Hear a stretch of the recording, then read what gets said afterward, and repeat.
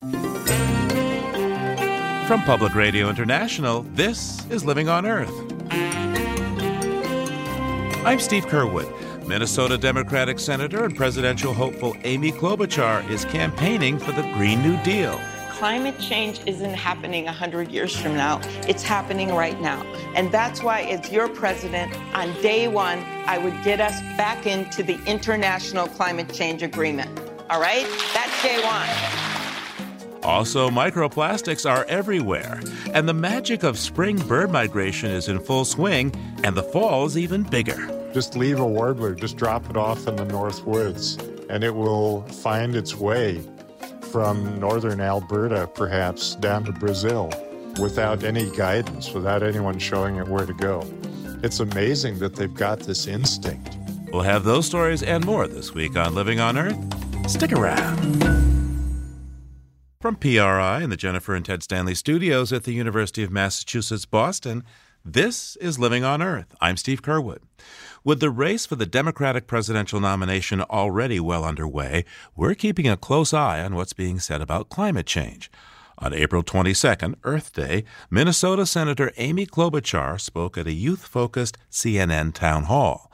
It was organized by the Institute of Politics at the Harvard Kennedy School of Government and the New Hampshire Institute of Politics. And sure enough, one of the 500 young voters in the audience at St. Anselm College in New Hampshire asked her about climate change. Senator Klobuchar supports the Green New Deal, and one student wanted to know how she was going to get buy-in for the Green New Deal from rural voters.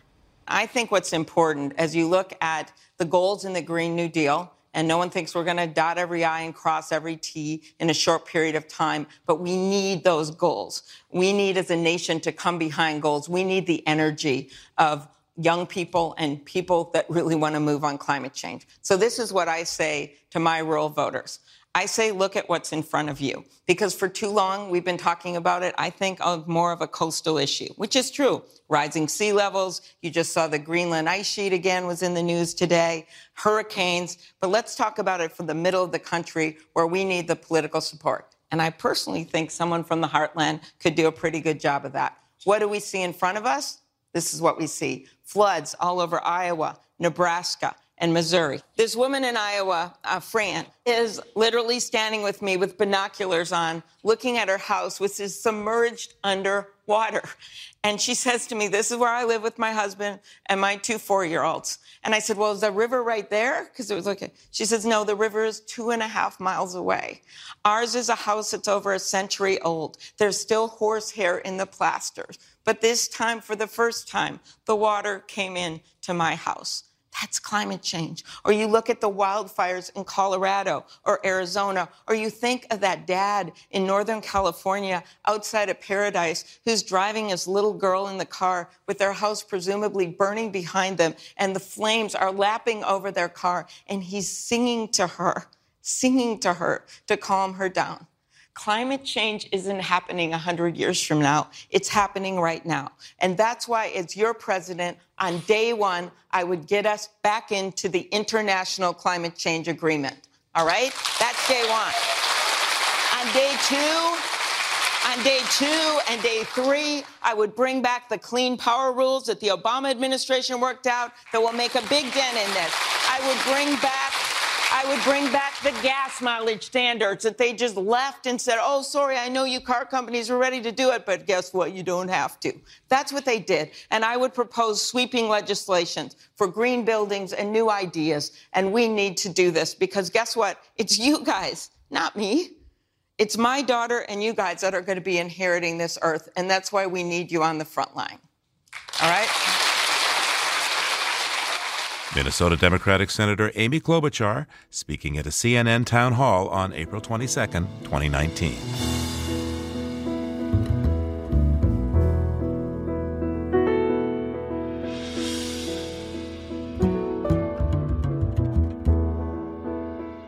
Each spring brings the chance for city folks from all over the world to get outside and take part in the City Nature Challenge. It's a bio-blitz competition for people to document nature in their own communities.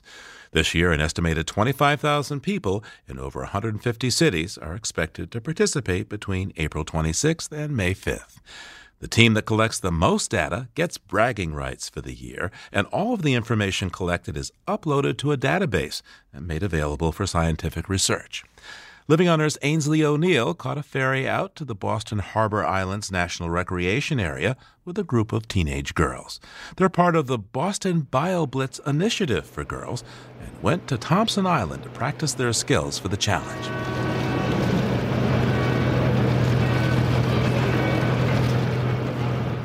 It's an overcast spring day, but our group of girls is still excited to be heading out to explore the island habitat. There are 10 of us on board a small ferry boat, 5 teenagers from different Boston public schools, and their educators from Zoo New England, Brandeis University, and the National Park Service.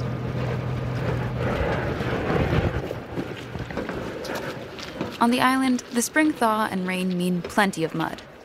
Fortunately, our guide for the day, Luke Thorson from Thompson Island Outward Bound, has planned ahead.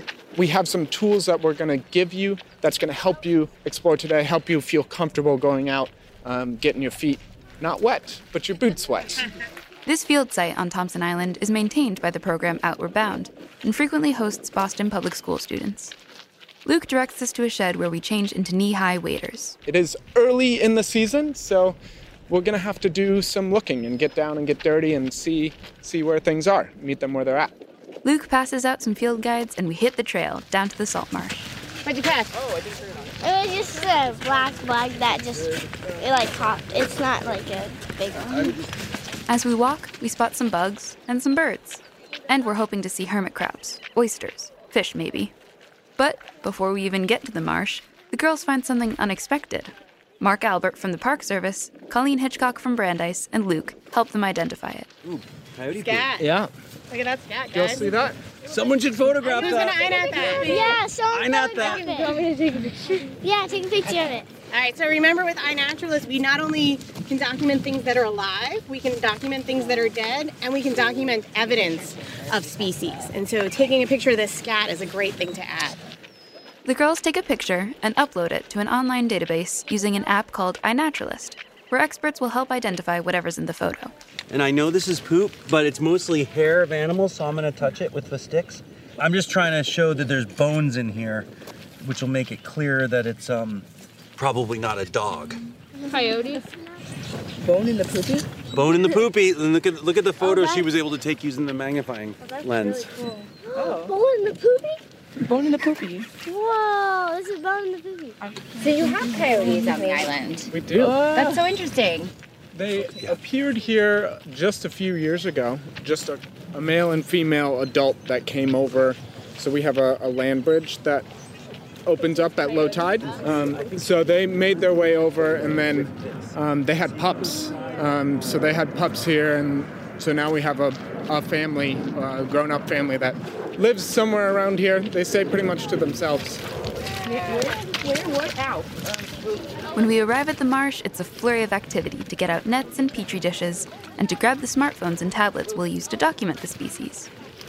Within minutes, the girls are sifting through water to find plankton, bugs, and perhaps the most hoped-for critter, hermit crabs. Oh, a hermit crab! Ah! Success! He's like hiding. Should we go do it on iNaturalist? Yes. We definitely have to INAT that. Yay! He's like popping in and out. Nice job, Kendra. Okay, Out. let's put a little tiny bit of water in there. Are you going to hold it? Who, these guys? Oh yeah, does one of you want to hold it? Definitely should hold it because you'll be able to get the tiny.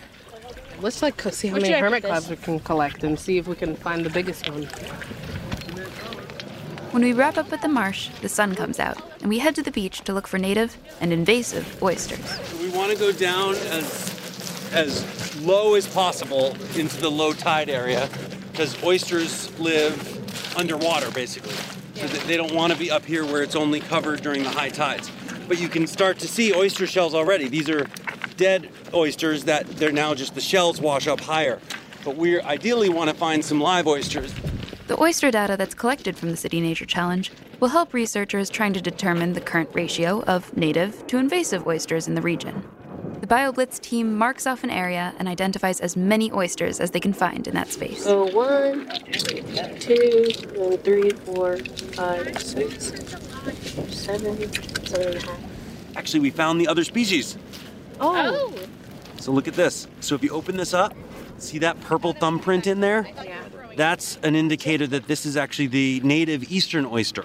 Wow, that's cool. And so they very strongly attach to rocks, so that's not surprising that we're seeing this one attached to rocks. But you see, if you look inside these other ones, they don't have that same telltale sort of purple thumbprint. Wait, so these are the native So ones? these two are the native ones.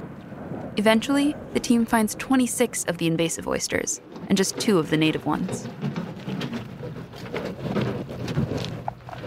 As Thompson Island fades in the distance, I asked the girls what they liked best. I think the salt marshes, because that's where we saw the most life, and it was really fun, like with the boots and like in the water, and finding all those hermit crabs and everything.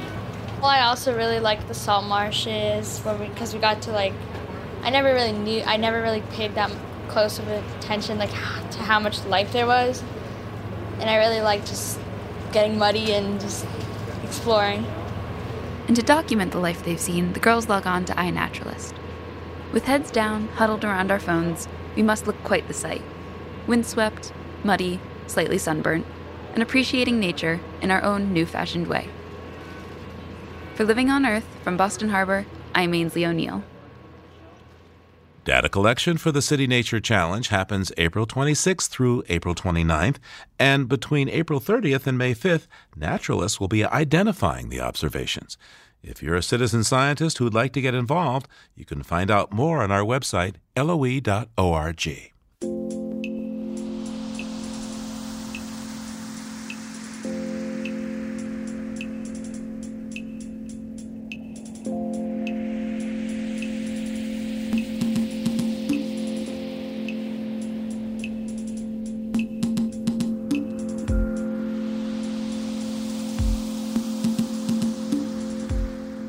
Let's take a look beyond the headlines now with Peter Dykstra. Peter's an editor with Environmental Health News. That's ehn.org and dailyclimate.org.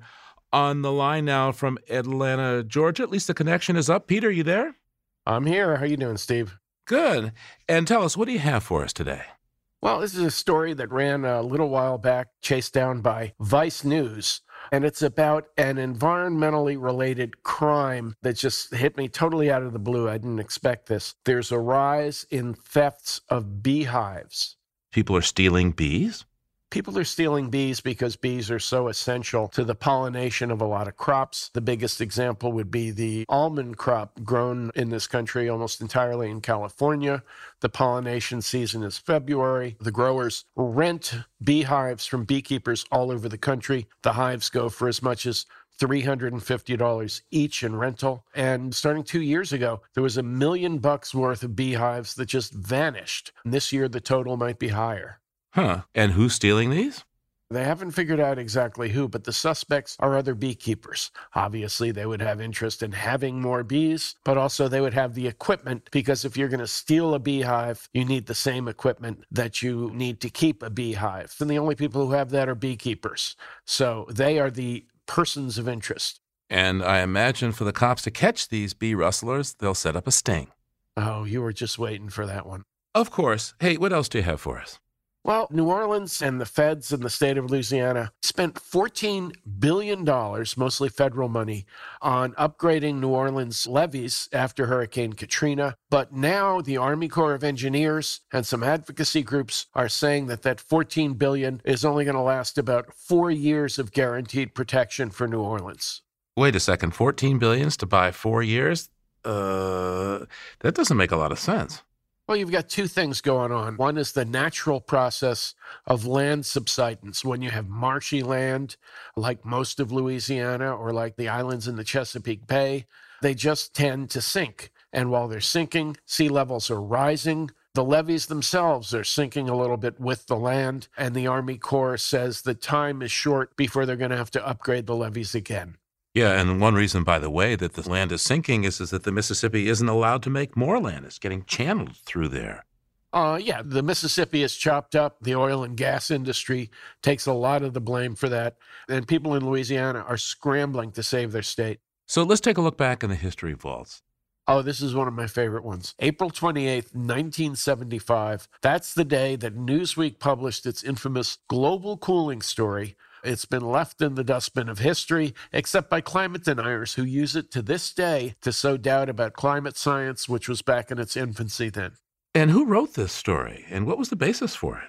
Peter Gwynn was the science editor for Newsweek. He's a respected journalist, but we caught up with him a few years ago. He said a very journalist-like thing. He said he stands by the story based on the facts as we knew them, but he also acknowledges that science moved on very quickly from any theories about global cooling.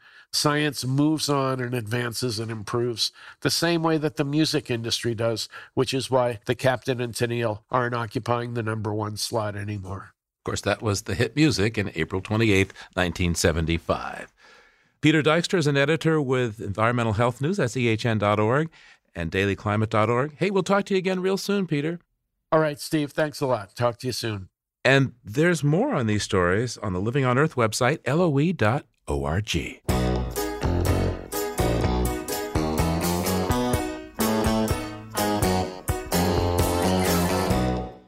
If you like what you hear on Living on Earth, please join us with a gift of $5 or more. Just go to loe.org and click on Donate at the top of the page. And thank you.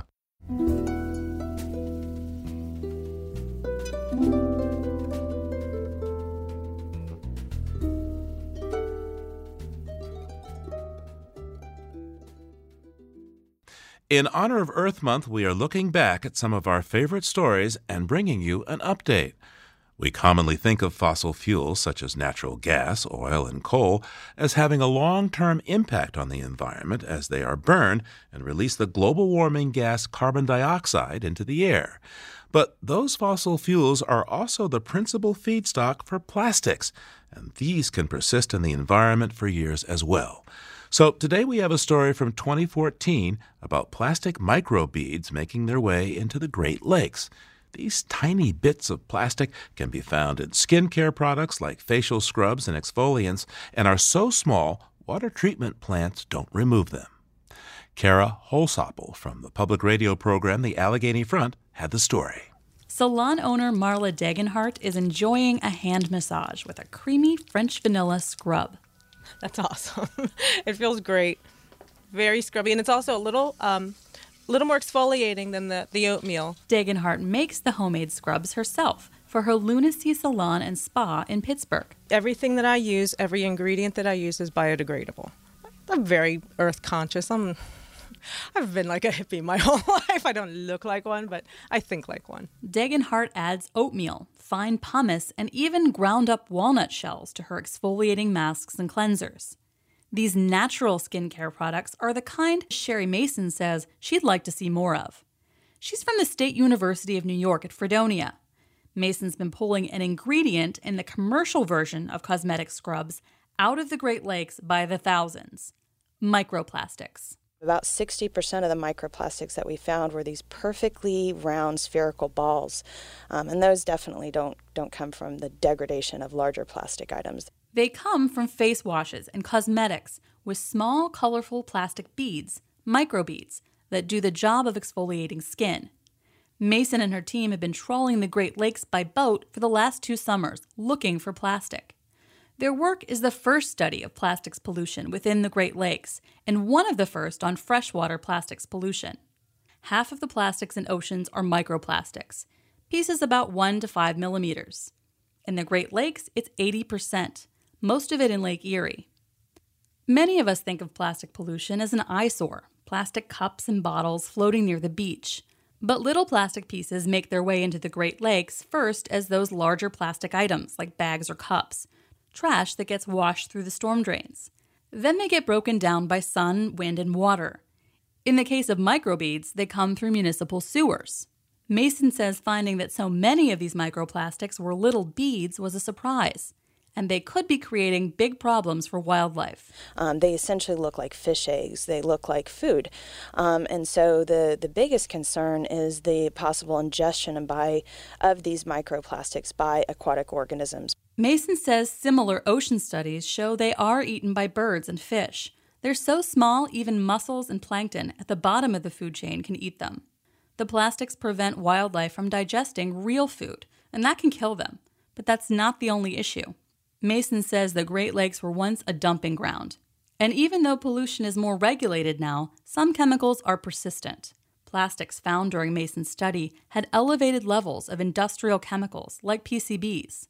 Michelle Nakarati-Chapkis, with Women for a Healthy Environment, explains why. Those dangerous chemicals can essentially bind to plastics. Her Pittsburgh-based group's been reaching out to other environmental groups in the Great Lakes region, asking them to put pressure on retailers to stop carrying products which contain hazardous chemicals. They're worried about chemicals which can't be removed through water treatment. Nakarati-Chapkis says it bioaccumulates. The fish eat these toxic-coated plastics, and then we eat the fish. So we know that works up the food chain, and then as a result will impact human health as well. Nakarati-Chapkis, Sherry Mason, and others say that eating fish from the Great Lakes, where commercial fishing is an important industry, could be dangerous because the toxins in the plastics the fish ingest could leach into their flesh that we eat as food. That 2014 report from Kara Holsopple came to us courtesy of the public radio program, The Allegheny Front.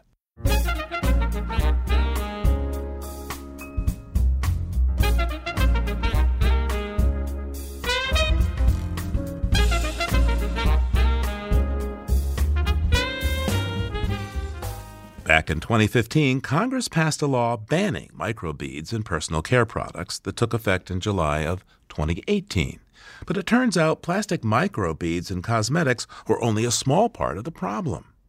While we hear a lot about the large patches of plastics in the oceans, it is less well known that scientists are also finding microscopic bits of plastic just about everywhere they've looked, including the human body. Living on Earth's Bobby Bascom spoke with Andrea Thompson, who wrote a 3-part series about microplastics for the Scientific American. So there are both the sort of really tiny bits of plastic from things like bottles or bags that form as those bigger plastics degrade in the environment from exposure to water or sunlight or being blown around by the wind. But there are also what are called microfibers, which are exactly what they sound like, fibers that slough off of our clothing and other fabrics that are already kind of micro-sized.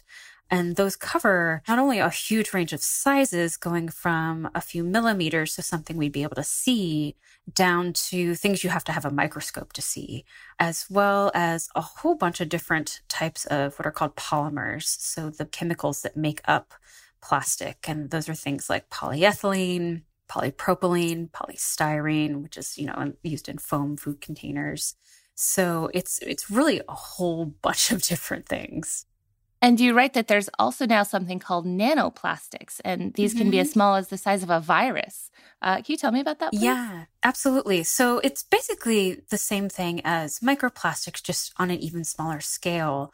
And those are something that scientists are really only beginning to grapple with because while we can detect them in laboratory tests where we kind of know what we're looking for, the technology isn't really there to find them in the environment because the existing technology can't find things that small. We really don't have a good sense of how much of that is out in the environment. But given that basically the smaller the size you look at, the more number of particles you find, there's a good chance that there are quite a lot of them out there, that we are only touching the tip of the iceberg with what we've found so far. What is the scale of the problem of microplastics and nanoplastics in our environment? I mean, is it even a knowable answer?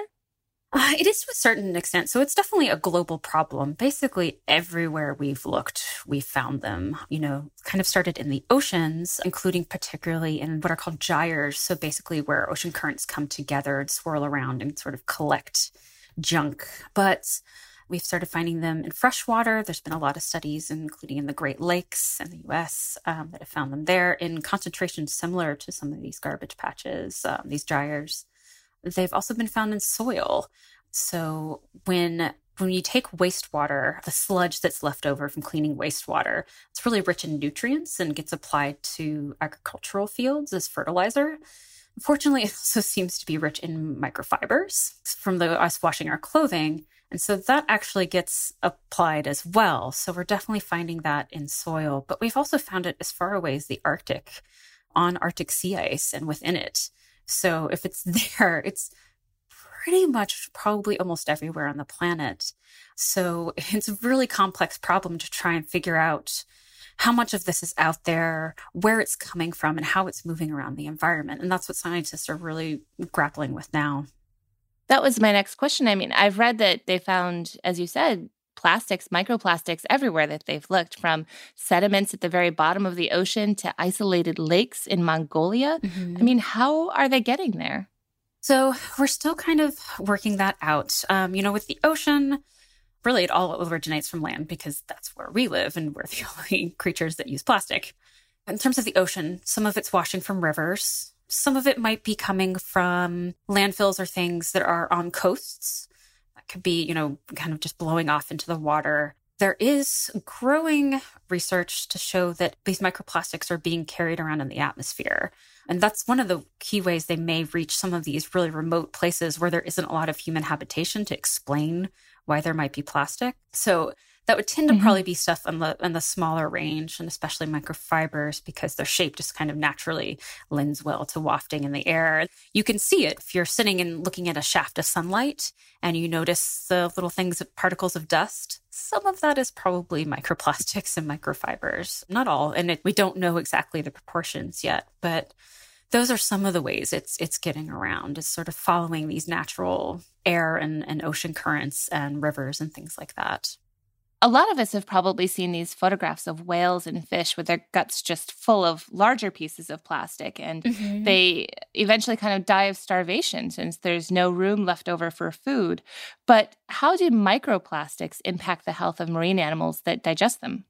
So we're still figuring that out a little bit, and they're a little different from these bigger plastics because they are smaller in size. They have been found in marine creatures is mostly where we've looked, but also some freshwater aquatic creatures. I believe, at least in laboratory experiments, things like earthworms can eat them too. So that brings it back to the terrestrial side. Some of the concerns for that are that they could rub against basically, the gut lining and cause irritation, inflammation that could lead to other health problems for these creatures. And if they're small enough that they might actually get absorbed through the gut lining and get into the bloodstream, which has been shown that it can happen. We're not really sure how widespread that is. And the worries there are also that all of the other chemicals that are in these plastics, the things that get added to them, either coloration or what are called plasticizers that make them more moldable, those could get introduced into animals this way, into the bloodstream if they're getting absorbed. So those could eventually maybe impact the reproductive ability of these species. And there has been some experimental evidence that shows that, at least in some species, introduced to certain types of microplastics, that you do see, declines in reproduction, and that actually goes on to subsequent generations. So it's not just the fish that ingested the microplastics, but it's that fish's children too. And what about people that eat fish that are full of microplastics? Is that a concern? So it's a little bit of a concern. From what I've talked to from most people, because at least in fish, we haven't seen a lot of widespread evidence that a lot of this microplastic is getting outside of the gut into the wider tissue of the fish. So if most of it is getting trapped in the gut, we don't really eat the guts of fish. So most of it we wouldn't be exposed to. Now with shellfish like scallops and things, that's not the case. We might be exposed there. But it is clear that we are ingesting and likely inhaling microplastics from the air. There was another study actually that very recently that looked at human stool samples and found pieces of microplastic in it. So that was kind of some of the first direct evidence that we're definitely ingesting it. And then with inhalation, if there's enough of it small enough that it could penetrate deep into the lungs. So an obvious thing we need to do here is just produce less plastic to begin with. And a lot of cities are looking to do that, either banning single-use plastic grocery bags and straws, things like that. How far will that get us, though, towards addressing this problem? Yeah, so pretty much everyone I've talked to who studies plastic pollution in general, but microplastics specifically too, has said, bans are fine, but they're really only a starting point. They won't come as close to addressing the larger issue of the scale of the amount of plastic we produce. And they often don't target production directly. So if one city bans them, the company that's making those bags might just shift their, market to somewhere else. And that market may not have as good a waste system as, a city in the US. So is that really the best way to do it? And there's also the consideration of what alternatives is that pushing people towards. If it just means we're doing more paper bags, or, everyone gets an organic cotton tote that comes with a lot of land use, fertilizer use, water use, what is actually the best alternative? Another is that PET is one of the most recyclable. It's probably the only part of the plastic recycling system that is profitable and really works really well. And that's the stuff that, water bottles and soft drink bottles are made out of. The problem is if you, say, introduce coloring to that makes that plastic less desirable to the recycler. It's harder for them to deal with. And that coloring isn't there for any food safety reason. It's a marketing thing. So we're taking one of the most recyclable plastics and rendering it less valuable by adding coloring to it that isn't really necessary. So there are even little things like that can make a big difference in terms of how much actually gets recycled. Now that we have an idea of the scope and the potential danger of this problem, what in the world can be done to clean up the microplastics that are already so ubiquitous in the environment? Most people that I talk to have said, at least in terms of addressing microplastic pollution, the key is to stop stuff from getting into the environment, just to turn off the tap of things that are getting in there. Because right now, with any cleanup we could do, we can't clean it up as fast as it's going into the environment. So we'd be playing a constant game of catch up. So it's better to tackle the introduction and just stop new stuff from getting in there. And, that's going to take a dedicated look from lawmakers to figure out what are the things that are actually going to have kind of the most bang for our buck. Andrea Thompson is an associate editor of sustainability with the Scientific American. She spoke with Living on Earth's Bobby Bascomb.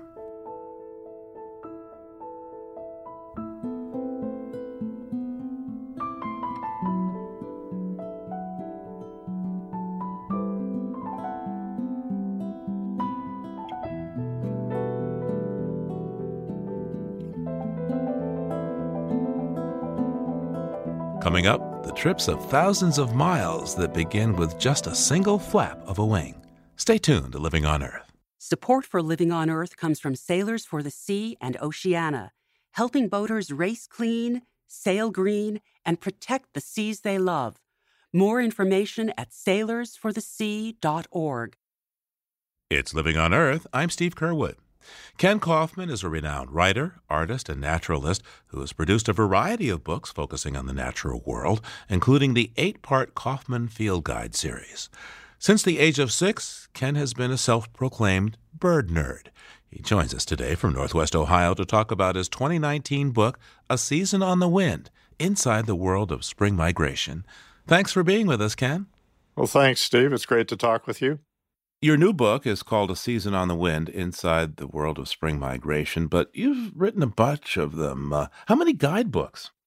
I've written about 7 actual identification guides to nature, and then a couple of books actually intended for reading. So we shouldn't read the guidebooks, huh? Oh, well, a lot of people just look at the pictures. But I bet little Ken would have actually read it from cover to cover. Yeah, I would have, yes. The guidebooks that I did have, I did read cover to cover. I had memorized books by Roger Tory Peterson by the time I was 10 years old. What prompts a kid, really, to have practically memorized A Field Guide to the Birds by Roger Tory Peterson? Well, I was just so fascinated with birds as a little kid. I sort of discovered birds when I was about 6. And when you look at things like robins or grackles out on the lawn and you get close to them, which, as a kid, you could just crawl across the lawn. Nobody thinks anything of it. Those birds are just so intense. They're so intensely alive that I was just captivated by looking at them. And so I've just been utterly fascinated with birds and then with other aspects of nature ever since I was 6 or 7 years old. So last time we spoke, you were in Arizona. Why are you in Ohio? Well, Arizona is great for natural history in general, and there are a lot of birds there. But bird migration is not so obvious there as it is in eastern North America. There are just more birds that pass through the eastern half of the United States. And this area, northwestern Ohio, the edge of Lake Erie, is really a fabulous concentration point for migratory birds. Well, how do you see them? Because as you write, the songbirds migrate principally at night. That's right. So it's sort of this massive phenomenon that's largely invisible. That's part of what makes it interesting. But here, birds are coming north on a broad front across eastern North America. They come north across Ohio. They get close to the edge of Lake Erie, and if it's approaching dawn, they can see that there's water ahead. And these birds will just come down and land, and so the numbers pile up on the edge of Lake Erie, the little woodlots there. On a good morning, after a good night, those woods are just full of these small songbirds. They concentrate there, and often they'll stay for several days, feeding and fattening up for their next flight.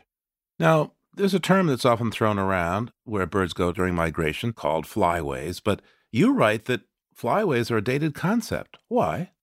It's an interesting concept. The idea of bird flyways was developed first by people who were studying duck migration. And it was easy to study duck migration because you can catch a bunch of them at once at some water area and put bands on their legs, and then later ask the hunting community to send in the duck bands from the ducks they've shot. You very quickly can get a sense of where a lot of these birds have gone. And ducks do sort of follow specific flyways from one water area to another. But the great majority of birds don't follow anything like that. If you could look down on North America from outer space on a night at the peak of migration to see where the birds were going, you wouldn't see rivers of birds flowing toward the north. It would look more like a blanket of birds being pulled northward.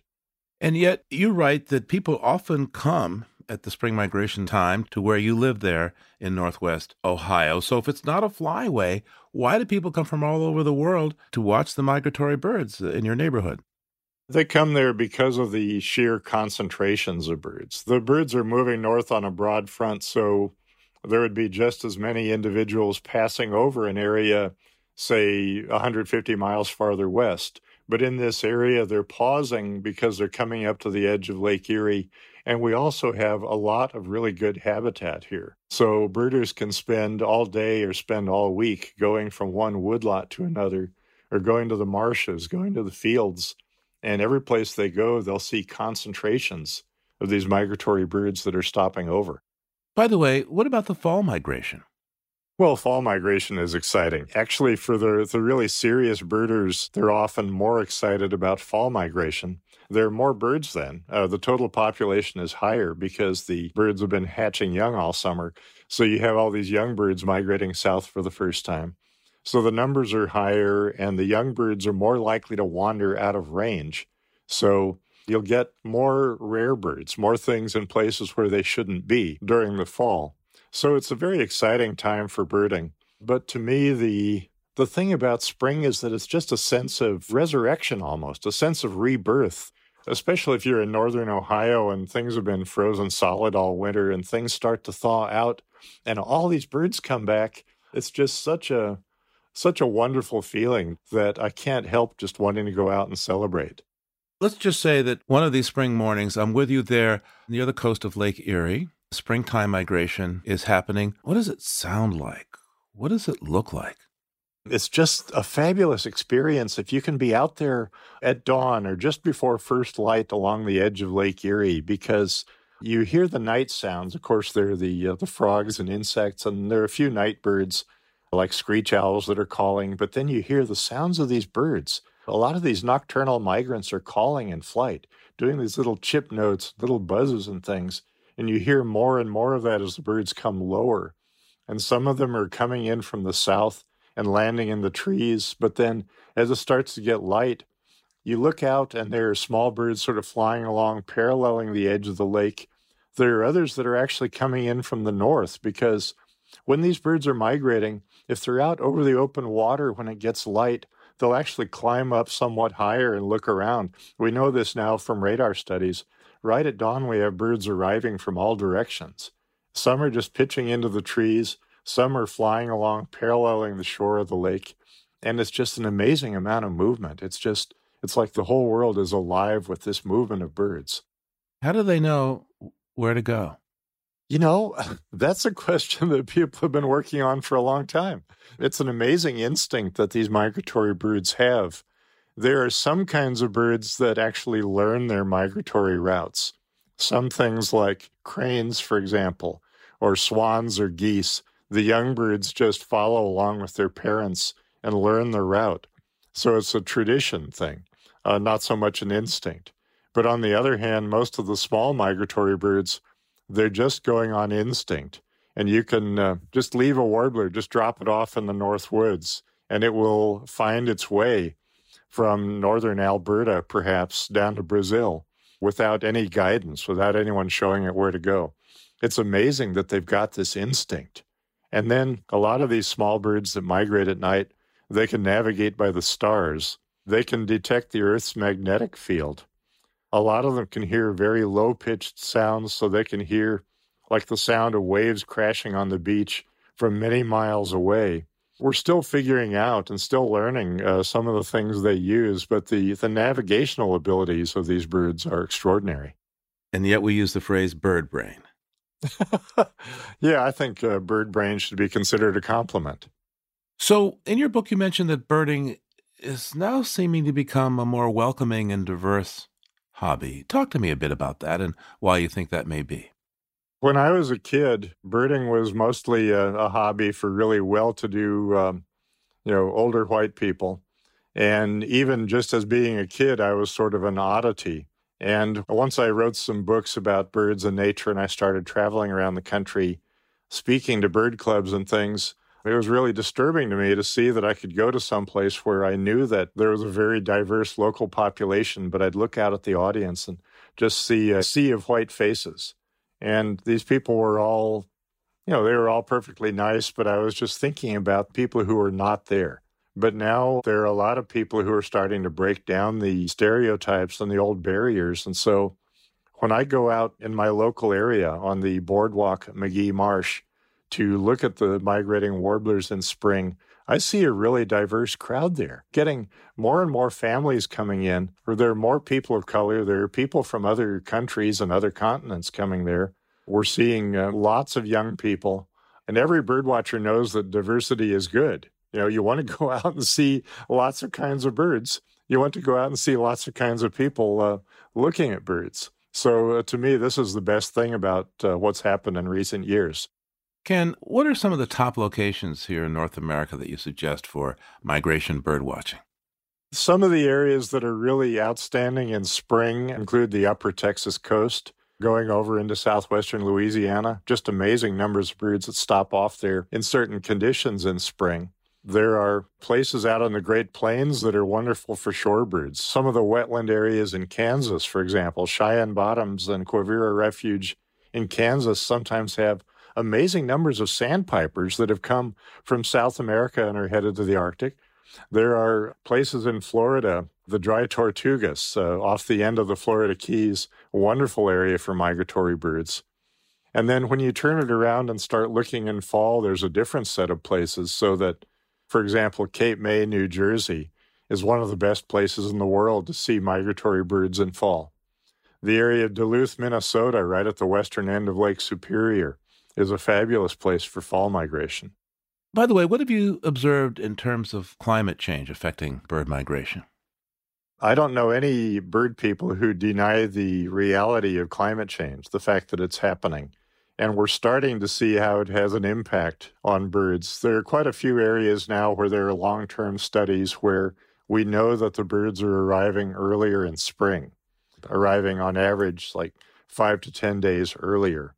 And in some cases, that puts them in difficult situations because in some places, the birds are coming back a few days earlier, but the trees are leafing out much earlier than they used to.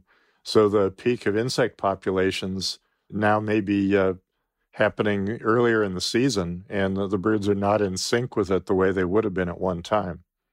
And I think we're still in early stages of it and still in early stages of the studies, but I think we're going to see more and more impacts of climate change on these migratory birds. It may be climate change, it may be chemicals, it's unclear, but there does seem to be a mass insect collapse going on. How do you think this is affecting the migrations, for that matter, the whole business of being a bird? Well, certainly a decline in insect populations is bad for birds. The majority of bird species in the world do feed on insects. So they're like the basic main item on the menu. One thing that's been determined recently is that for birds that are wintering in the Caribbean, for example, there are long-term studies in Jamaica. They've found that if it's a really dry, warm winter and insect populations are low, some of the migratory birds leave later in spring. You would think they would leave earlier, just wanting to get out of Dodge because there's not much food, but apparently it takes them longer to build up fat reserves that they need, and that puts them at a disadvantage when they get to the breeding grounds. But this kind of thing is likely to happen all over the place. A decline in insect populations is going to be bad for birds across the board.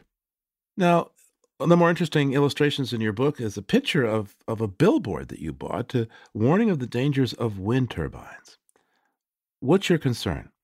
Well, I have to say I'm not opposed to wind power. I don't think it's a bad thing. I think wind power is a really important source of renewable energy, and it's really worth developing. I just think the location is important.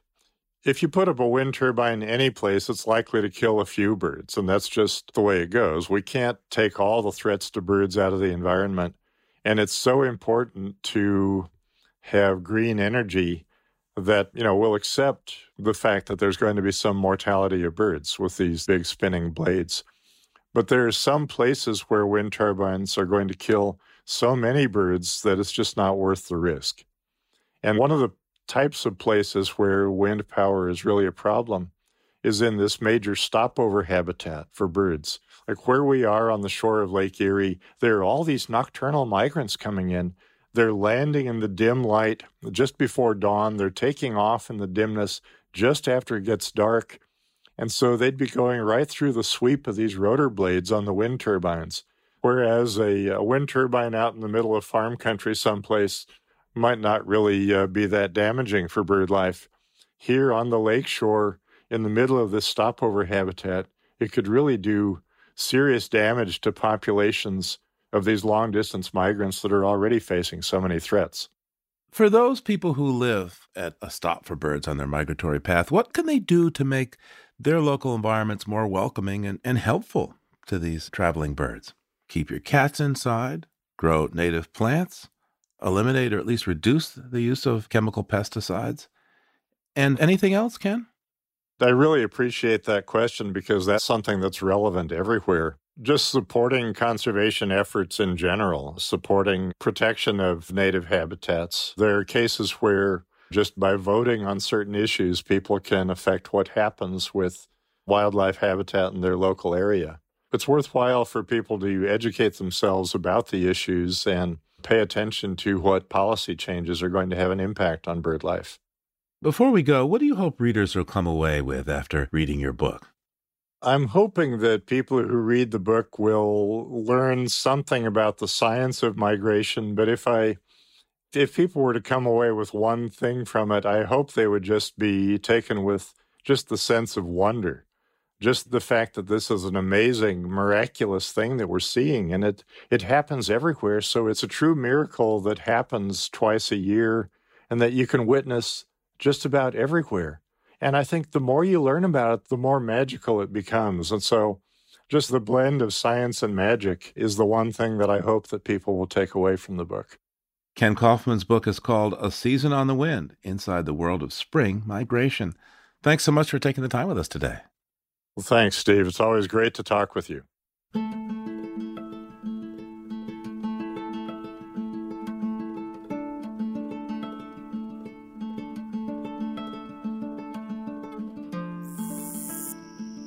And now we bring you an insect instrumental. The Nebraska conehead is part of the katydid, or long-horned grasshopper family, but it's not quite accurately named. Yes, they do have broad cone heads, but their range extends far beyond Nebraska to as far south as Mississippi and east to Maryland.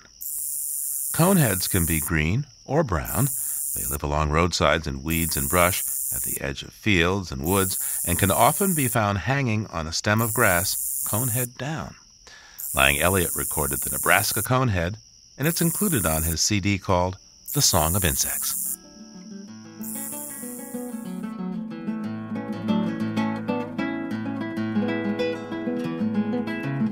Living on Earth is produced by the World Media Foundation. Our crew includes Naomi Ehrenberg, Bobby Bascom, Delilah Bethel, Paloma Beltran, Thurston Briscoe, Jenny Doring, Don Lyman, Liz Malloy, Ainsley O'Neill, Jake Rigo, Adelaide Chen, and Yolanda Omari.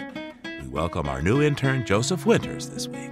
Tom Tiger engineered our show. Allison Liristein composed our themes. You can hear us anytime at LOE.org, iTunes, and Google Play. And like us, please, on our Facebook page, PRI's Living on Earth.